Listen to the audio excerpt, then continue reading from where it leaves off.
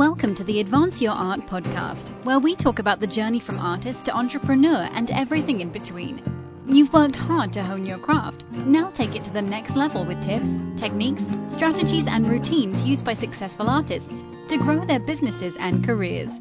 Now, let's get started and have some fun with your host, Yuri Cataldo.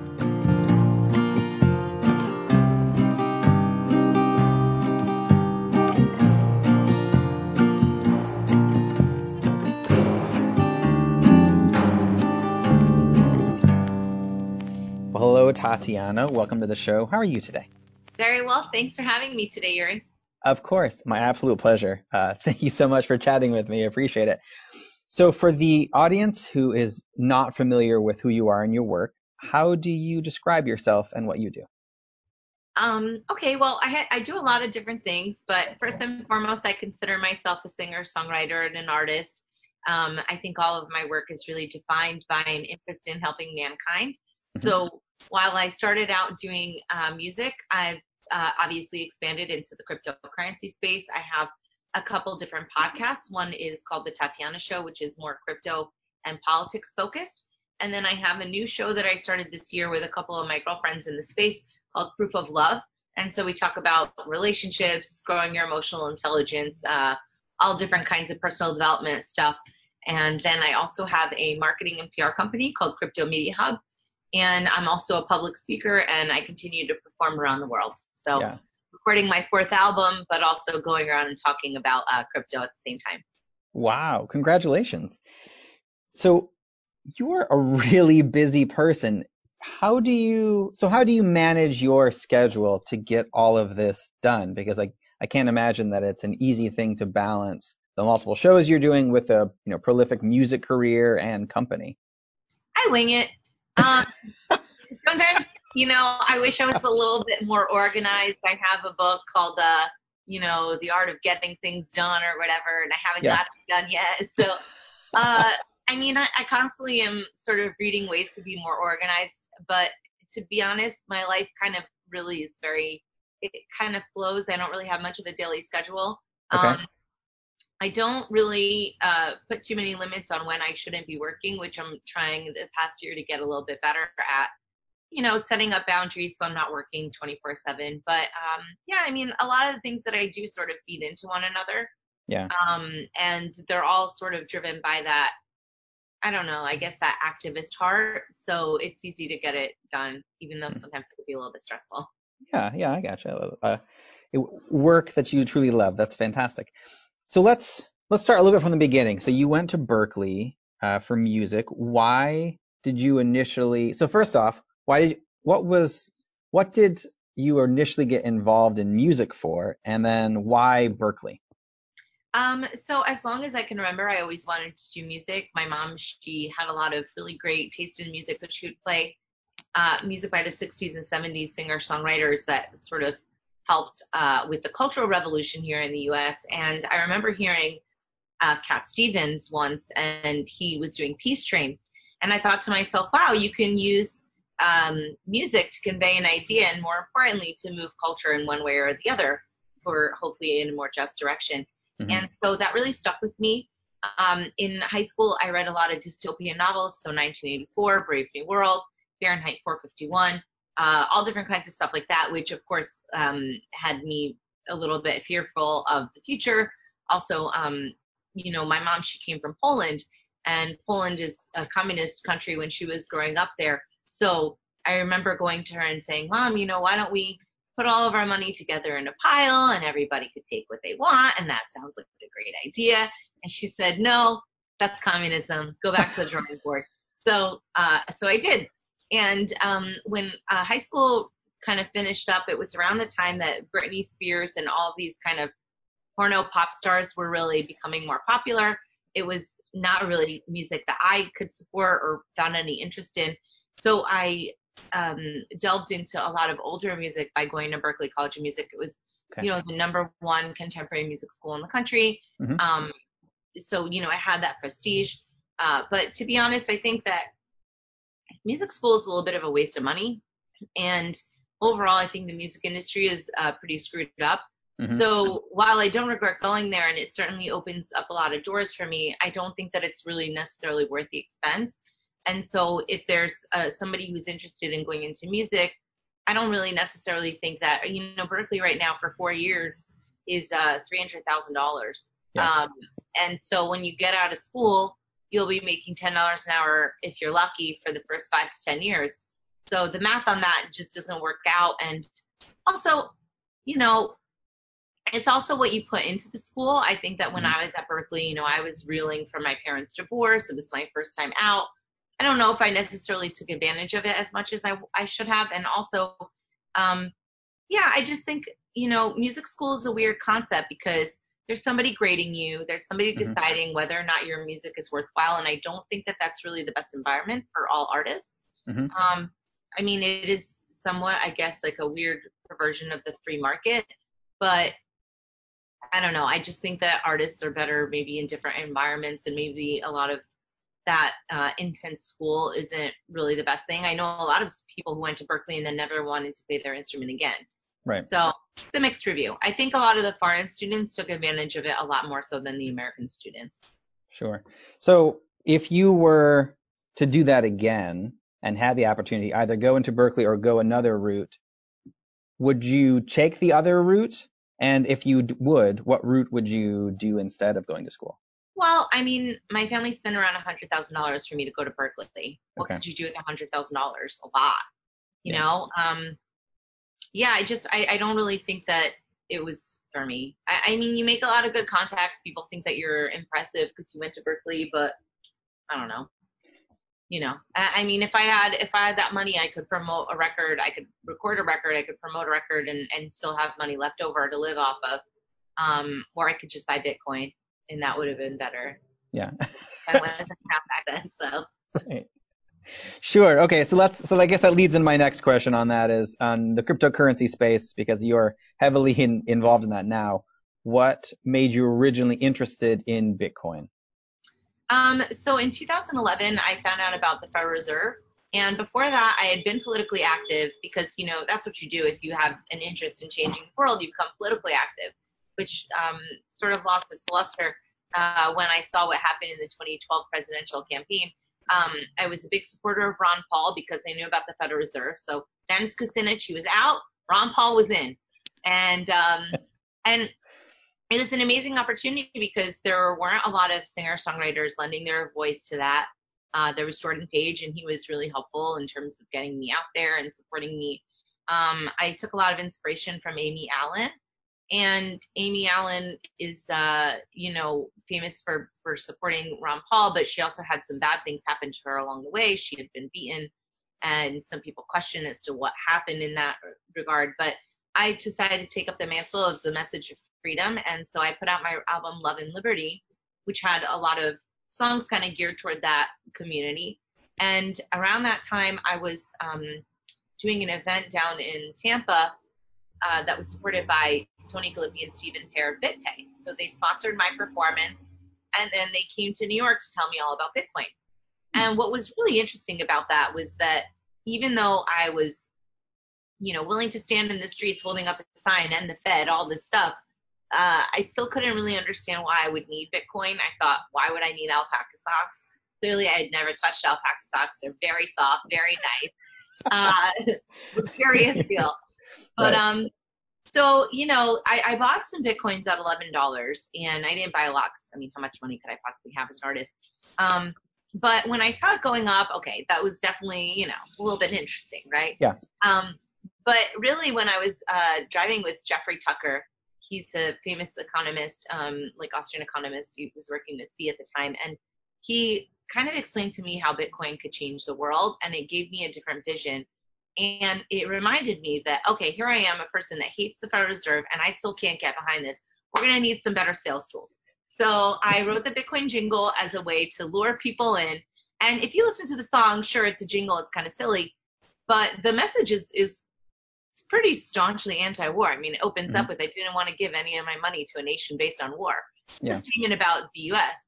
And really about any nation, because that's generally what they're good for. I look at the 20th century. More people died at the hands of government significantly than regular murderers. I mean, they attribute over 300 million deaths in the 20th century to governments. So I'll take my chances with the axe murders personally.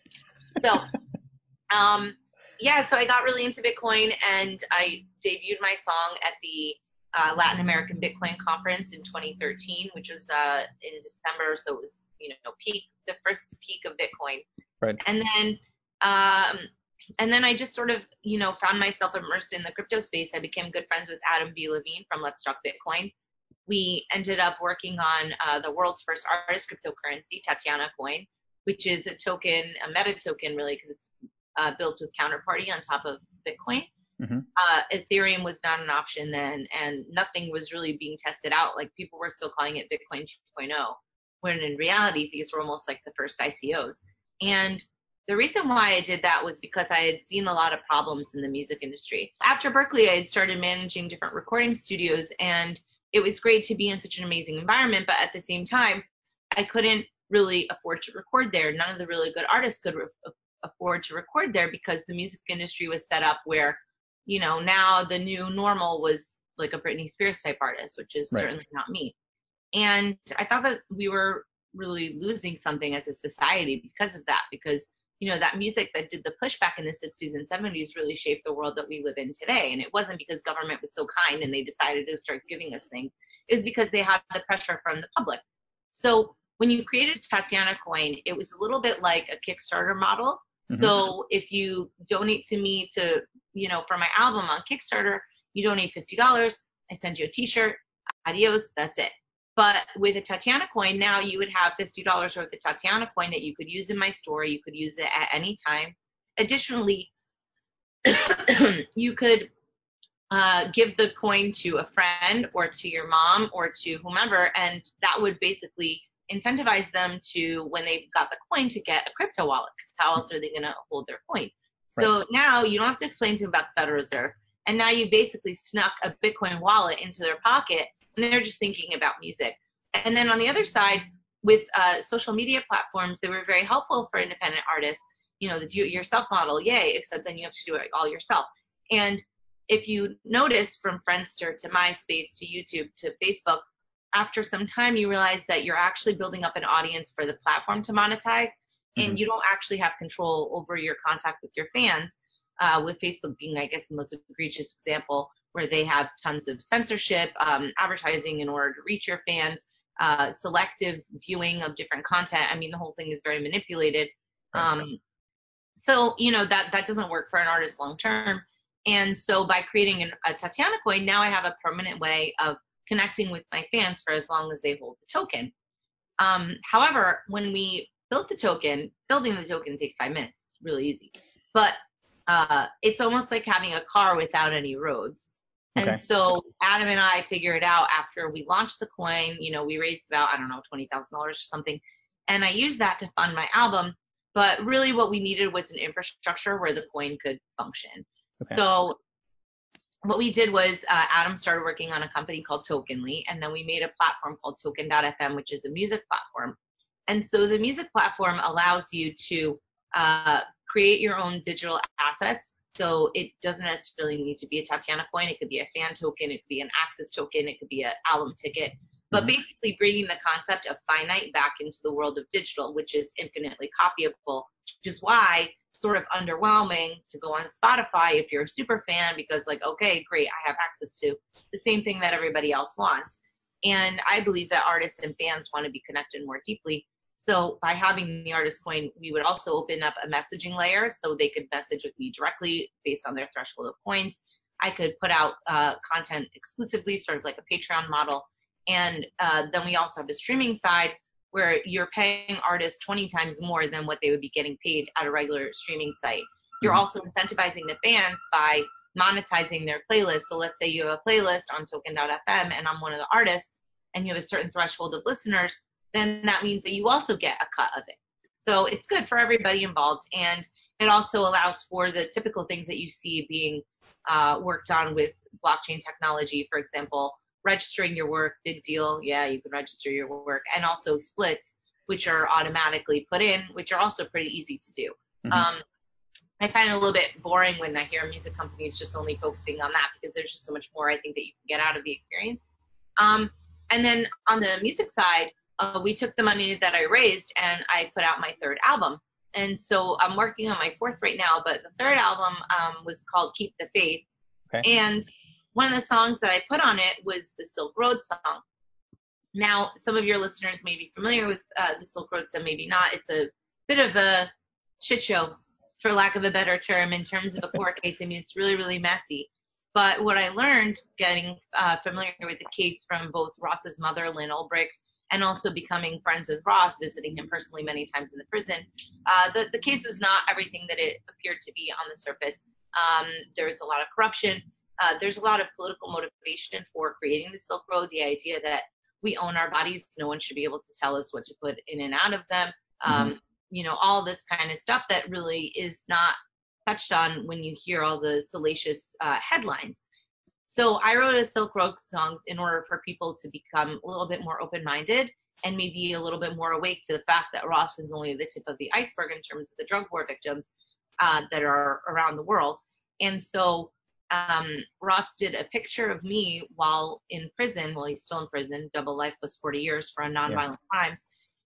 He drew a photo of me from a photo that a friend had drawn, and I used that as my album cover. This is a birthday present, but I thought, what better way to sort of bring attention to this and say, look, if I was signed to a major record label, would I be able to have this album cover done by some jail guy? I mean, maybe not. Maybe, and also, that's my prerogative as an artist.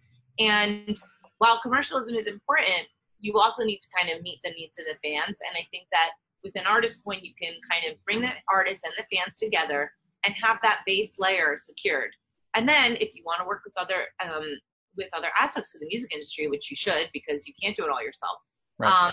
That's available to you. But the center point to me that's most important to preserve is that artist and fan relationship. And so that's what we worked on with the coin. The coin. Okay, excellent. Wow, this is the story here is quite fascinating on how this worked out. And obviously, the Tatiana coin, I'm guessing, has evolved from your initial conception to what's happening right now. So where do you see the future of the Tatiana coin right now? Or is it going to be kept kind of where it's at and then you'll develop something else beyond that? Well, I mean, Tatiana coin in the way that I envision it is very difficult to implement with today's legal framework.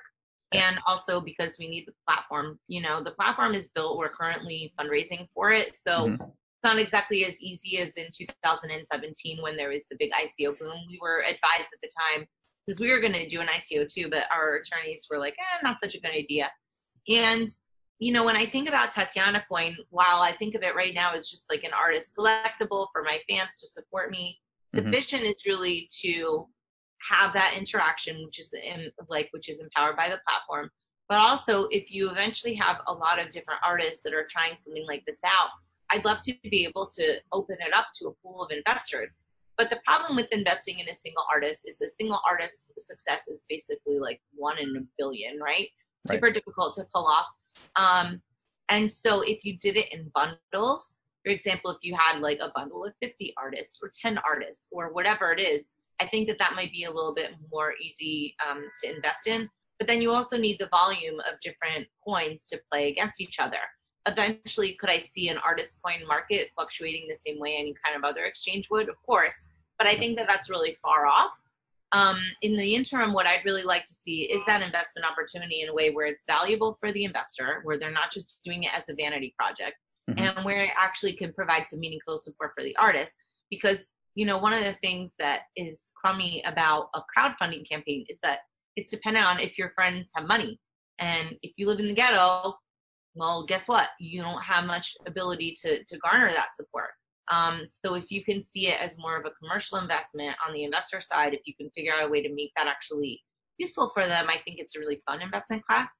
But I don't think that we're there yet. And also, you have to be really careful with artists doing coins, because they could accidentally be a security, and then next thing you know, the SEC is knocking on your door, and you're like, I just want to make music, and that's not really a good aesthetic for the crypto community. Right. But I do think that having more artists involved and having them understanding the benefit of this technology beyond just to themselves, but to humanity Hmm. would be a really great way for that message to get out in an authentic way. Sure. Right now you have a lot of people talking about Bitcoin, but when you have an artist communicating an idea, you have an automatic relationship with your fans. It's really hard to replicate in just like your day to day. Hmm. And so if we could leverage that trust that fans have, artists are great messengers for this. I say this all the time. Bitcoin is more rock and roll than rock and roll. I mean, it's really a big disruptor. So I hope that other people will take advantage of it. Yeah. So so there are a lot of musicians who do listen to this podcast. If they're interested in learning more, because obviously this is a newer kind of concept, and maybe they had not thought about this as a way to monetize their music, how do you recommend they get started and work with you on this? Sure. Well, I mean, they could go to token.fm and sign up there. I think that bar a funding of a program, it's really kind of early for people to be taking advantage of it Sure. because you can't get that full level of experience. That Hmm. being said, we've done a token.fm like white label version, so artists can put it in on their back end, and so they can start accepting crypto for their work, setting different pricing, having different kinds of interactions with their fans that they weren't able to do before, and that's not dependent on the platform. Okay. So I think that the concept of a white label inversion of what we've been doing is something that we've been playing with a little bit more lately, because it doesn't really require the platform to be fully built out and having tons and tons of people on it in order to give value to the fans. Sure. So at the end of the day, the fan wants access to you, not to like 20 other people. Maybe they do, but you want them, show off the goods for you.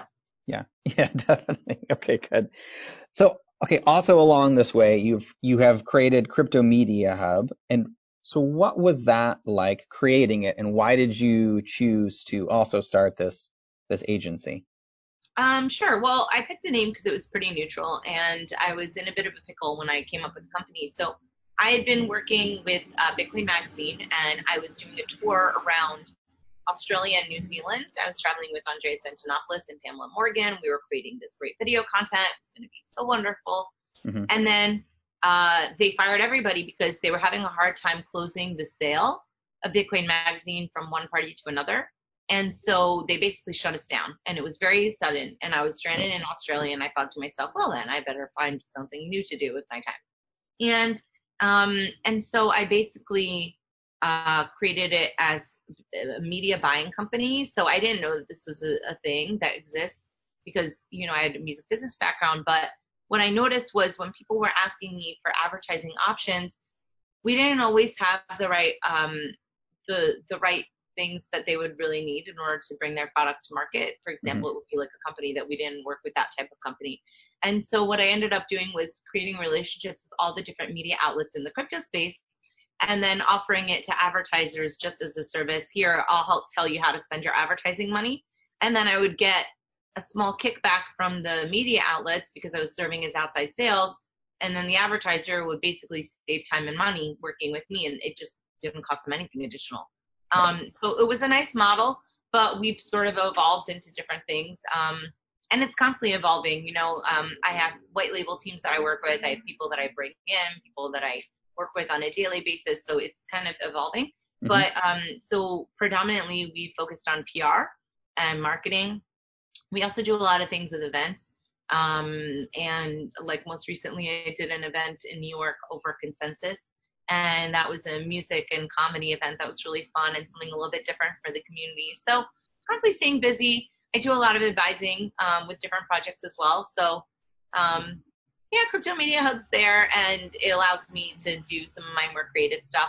And I really like working with other companies in this space, although I will say that that can get a little bit problematic because you don't Hmm. have control over their output, and that could, accidentally have a bad reflection on me if I Sure. can't control all the things. Yeah. Sure. Sure.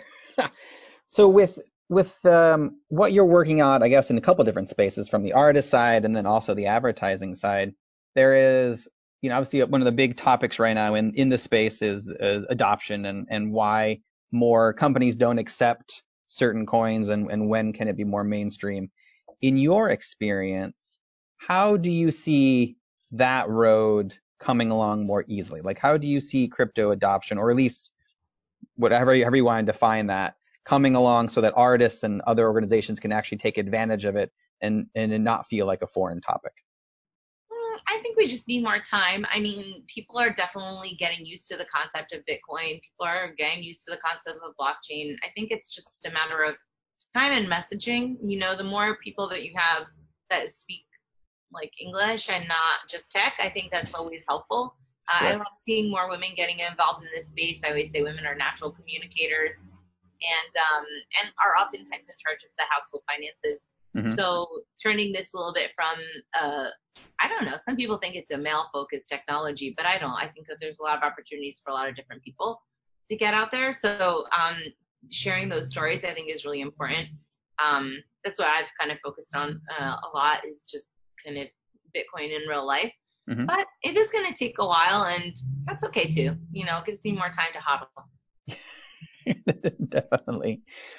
All right. So with everything that you've done and experienced so far over your very interesting journey, what would you say has been the best advice that you've ever received? Buy Bitcoin. Duh. I mean, seriously, if I did that with take any kind of investment or thing that I'm like, oh, I should do this thing. No, all of the answers just go back to buy Bitcoin. Just send your money. I know that's sort of anti the message of my song, you know, use Bitcoin whenever you pay. No, Bitcoin whenever you save. I'm changing it around. No, I mean, I don't know. All joking aside, I don't know. I mean, there's a lot of things that I attribute to where I am today, and I think that grit is really important. You know, just being able to get back up and deal with it. Also feel your feelings. I think it's important to feel what you're feeling. Sometimes people, they try and suppress you, and I don't know why that is, but I don't care for it. I think it's good. You know, if you're feeling something, like my gut is usually right, and anytime I don't listen to my gut, I usually regret it. So I don't know. I mean, it's a balance as you get older in general, to be able to listen to yourself and then to also know when yourself is kind of talking you into the wrong direction. So I don't know. Not the best advice, but I'm going to stick with my original answer. Buy Bitcoin. I think that's fantastic advice. So actually, with your advice, since you're somebody who did get in earlier when the price was much cheaper, now let's say people who are just experiencing it, it's, you know, somewhere in the 8,000 mark. Is that, like, do you regularly try to, you know, buy in little bits at a time? If or how I had any cash, I would spend it all on Bitcoin. That's all I care about. It's like, come on, it's like a golden, you know, pot at the end of the tunnel or whatever. That's what I want. I want the pot of gold, you know. I think, I mean, what else are you going to spend your money on? Jewelry? Clothes? You don't need those things. You've got like a couple t-shirts, you're fine. Just buy more Bitcoin. Eventually it'll be much better. Sure. Okay. Excellent. So if the listeners would like to get a hold of you, see more of your work, or eventually get in touch with you, where is the best place they can go to do that? Sure. There's a few different places. So thetatianashow.com is one of my podcasts. Proofoflovecast.com is the relationship podcast. It's been really a lot of fun. TatianaMoroz.com is where people can find all my music, and they can support me on there, and CryptoMediaHub.com. Plus, I'm on Twitter, Queen Tatiana, and I'm on YouTube and all the other places, Steemit and stuff like that. So I'm around. Come say hi. Perfect. I'll put the links to those in the show notes so people can click right through. Great. So great. Awesome. Well, Tatiana, thank you so much. This has been absolutely a pleasure. Thanks so much. I enjoyed myself. Have a nice day. Bye. Thanks. Bye. You too. Thank you for listening to another episode of the Advance Your Art podcast. If you like this episode, please go into iTunes and give us a 5-star rating. And while you're there, hit the subscribe button so that every single time I release a new episode, it will go directly to you without even thinking about it.